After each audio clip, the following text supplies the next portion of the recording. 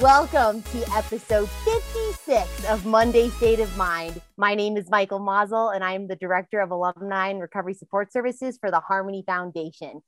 All right, ladies and gents, we are in the thick of talking about growing and evolving in recovery. We have had some amazing guests talking about this theme in May so far.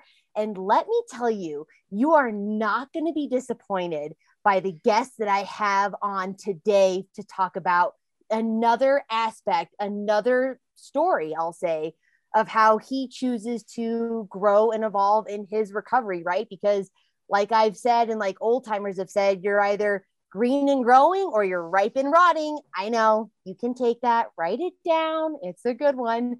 Green and growing, ripe or rotting. All right. So also another thing I want to say to all of you amazing humans, if this is your first episode tuning into Monday State of Mind, after you listen to this episode, head on back to episode 1 and take those 5 minutes that episode consists of to get to know me, yours truly, a little bit better, and to get to know the why behind Monday State of Mind. Okay? This human that is going to be talking with all of you here in a minute is someone that has become an incredibly close friend of mine in recovery. Of course, we met in recovery, and he is just an incredible human. And I love the way he talks about recovery. I love the way this human shows up for recovery and for people every single day. And I've been dying to get him on the podcast, and he finally said yes. So without further ado, you know how it goes on this show. I don't introduce my guests. They introduce themselves. So who do I have the pleasure of having on Monday State of Mind? Hey, everyone. My name's Chris. Been sober for about just over 9 years. Live here in Denver and just loving life. Ladies and gents, Chris is in the house. And so, Chris, we're just going to deep dive into this. When I brought up the topic to you about growing and evolving in recovery, right? Like not staying stale. What did you immediately think about? Well, first of all, I got to say the way I heard it was either you're growing or you're going, right?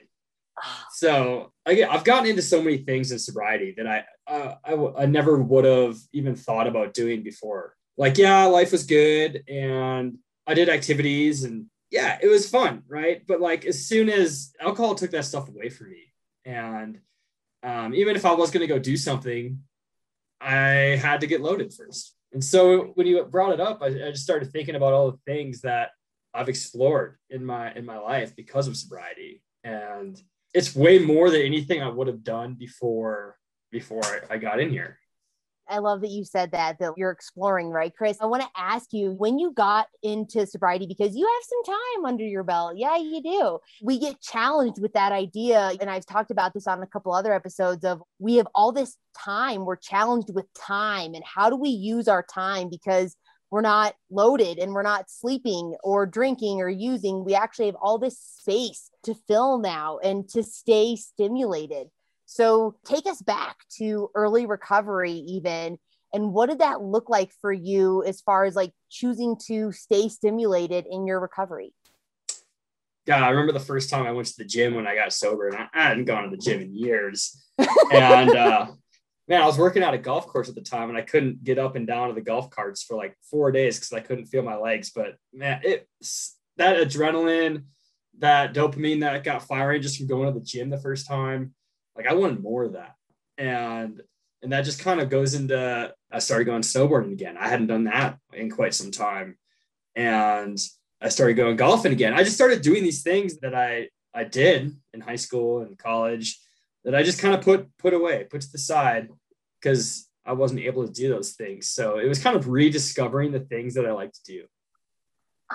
I love that. And so tell me, this is something that I think a lot of us struggle with. I know I struggle with it. Like as you're discovering, like every day you were making a choice to be like, hey, let me just see what snowboarding's like sober. Let me see what it's like going to the gym. Kind of like we are beginners again. We are trying things out for the first time again. And I know that sometimes, and I've told you this before, I hate looking bad. I don't want to be bad at something. I don't want to look like that new person, but I also have to tell myself that if I don't try it, then I am going to stay stagnant and I'm not going to keep growing. And so can you speak to what was it like for you, like having those thoughts? Do you even have those thoughts? And what propels you, Chris, to keep pushing through looking bad, essentially looking bad? I think a lot of it has to do with, I find myself doing things is very meditative to me. Sure, I could sit and meditate in the morning, but like if I'll just use like running or biking or snowboarding, like that's when I'm really centered and I crave more of that. So like recently I just started backcountry skiing, right? And got a lot of fear around it, but my friends are doing it and I'm interested and I want to throw myself all the way into it. I think for me, it's kind of fueled by like fear of missing out. You know, if my friends are doing it, I want to do it. I hate looking bad, right? And I get like whiny about it in my head because I'm just criticizing myself. Like, oh, you shouldn't be doing this. You shouldn't be doing this.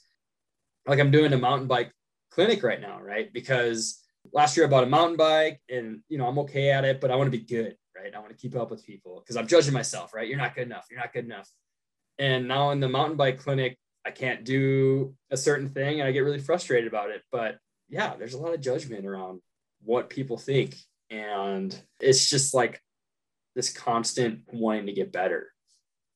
I love that. And I love that you said we are our own worst critic and you judge yourself, but you keep doing it, Chris. And I love that you said, I don't want to miss out. Like as bad as it sucks looking bad or like being a beginner at something, it's kind of that fuel of like, I don't want to miss out on life. I don't want to miss out on experiences because I'm so afraid of looking bad for a hot minute or not being great at it. I always say this podcast is about our state of mind. And so I want to ask you, what would you say, since you continue to throw yourself in new experiences, Chris, what has it really done for you in your state of mind when you make the choice every day, really, to continue to grow and evolve in your sobriety? What has that done for you? At first, I'm thinking like, I kind of went through this thing a few months ago where I was wondering if my constant desire to do these things, like I'm thinking about physical activities, right? And my constant desire to do this, is it running from something and like avoiding, or is it because I like to do it and that's where I find my center? And I've come to the conclusion it is because that's where I find my center. So that was something that was like kind of interesting for me to think through and work through. I don't think I nailed your question, but that came to my mind. No, I love that you said that, but I will ask you again, like, because I know a lot of people, they struggle with staying stimulated, or because in the beginning it's easy. It's easier, shall I say, because we're trying to stay sober. It's like, we are going to do whatever it takes. And then we've been sober for a little bit, 3 months, 6 months, 9 months, a year. And it's like, well, now what? We get that complacency for some sinks in, but like for people like you and people that I've had on talking about this theme, you have that inner desire to keep growing. So there must something inside Chris that there's that why behind it. What is that? I think it's all about just finding what I'm passionate about, what fuels me, right? What keeps me going? What do I look forward to doing? What do I have on my weekend, right? And maybe if I had wife and kids, maybe my life would be different and I wouldn't have the ability just to do whatever I want, right? Because that's kind of like how I'm living right now, as far as like, hey, I want to do this on Saturday, I'm going to do this, right? I don't have to think about like the family aspect, but if I did, it'd still be like, what am I passionate about? Making time for that. Because that's kind of like that self-love. Because, you know, I didn't come into, it's so cliche, but I didn't come in here living high on life and feeling great and running marathons and all that. You know, I came in here a broken person and unable to leave my bed, my bedroom. God, you know, I was living alone, hiding alcohol from no one because, right, I lived alone. And as soon as I got that hope from sobriety, as soon as I started to get that hope in my life from seeing others like you, Michael, and your husband, Jesse, you guys gave me hope and you were doing fun things. And I want to do that. Now, I don't want to just say that it's all these outdoor activities that I love to do. I want to keep it general that you have to find what you're into and throw yourself at that, right? And it is kind of like living like every day is your last. And I know that's really cliche, but I was thinking about this I've had a lot of friends in the program, pass away. I had a cousin hiking in Utah fall off a rock face and die last year. And it really is like, you never know. So why not just like make today a great day and do what you want to do? Like, yeah, I'm going to be responsible. I'm going to go to work. I'm going to do a good job at work. I'm going to throw myself at that. I'm going to do all the things that I need to do, but I'm going to have some fun too. Chris, you answered my question. You freaking nailed it too, by the way. And the last thing I want to ask you, because if any of you guys have a chance to meet Chris, or you see him in any of my pictures on my social media, you'll see he's a guy's guy. He's a go-getter. You look at him, you're like, dude, like that guy crushes life. And so for someone like you, because you have that persona, and I really think that there's a lot of guys out there in recovery that have that, persona like you do, Chris, but are struggling to want to go and chase the things that you're chasing because they are in so much fear of looking bad and in so much fear of being new. And so they isolate or they stay stuck, and I'll even say this for women as well. They stay stuck. So if there was something or a couple things you could say to the person listening to this podcast, what would you say to that person that is so scared of looking new or being a beginner at something? Oh man, I love taking people to do things for the first time. I love it. I love getting a sponsee and going on a bike ride. I love just grabbing people and bringing them. And I know that for me, there's a lot of fear about people that I think I'm less than, right? Because I don't want someone to think that I suck at something. I don't want someone to judge me on my character because I'm just criticizing myself all the time. And I think like, oh, I'm not good enough. They're not going to like me. I talk too much. I talk about myself too much. I'm not good at listening, right? All these voices in my head are constantly beating me up, and it like prohibits me from reaching out to someone who's doing something that I want to do. It's all about, there was a saying when I was new, excuse my language, but we'd always say, fuck self, right? Self is that voice in my head that's just talking to me all the time. And you just got to say, fuck self, and go up to people and ask them to do stuff. Because I guarantee any one of my friends would be more than happy to be inclusive of anyone, right? I guess our reason that I might not initiate this conversation with someone new is because I feel like they're not interested. And that's on me. That's on me. I could do a better job of that. But man, I know you, Michael, I know any one of my friends would be more than happy to be like, yeah, come on, let's go. Because that's what life's all about. It's about helping each other. And sobriety wasn't fun, I wouldn't be doing it. And I love doing stuff with other people and seeing people have fun and rediscover that they can do things that they love to do and rediscover that they are worth something.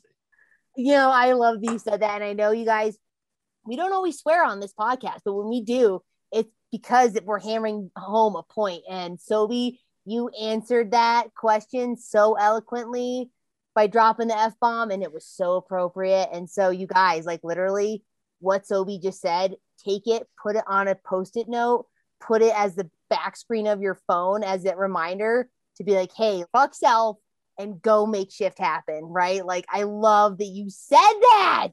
Seriously, guys, like that's why we show up to this podcast, is because you get knowledge bombs and you get gold like Sobi just dropped. Sobi, thank you so much for being here on Monday State of Mind. I don't believe this will be the last time you're here. This has been fun.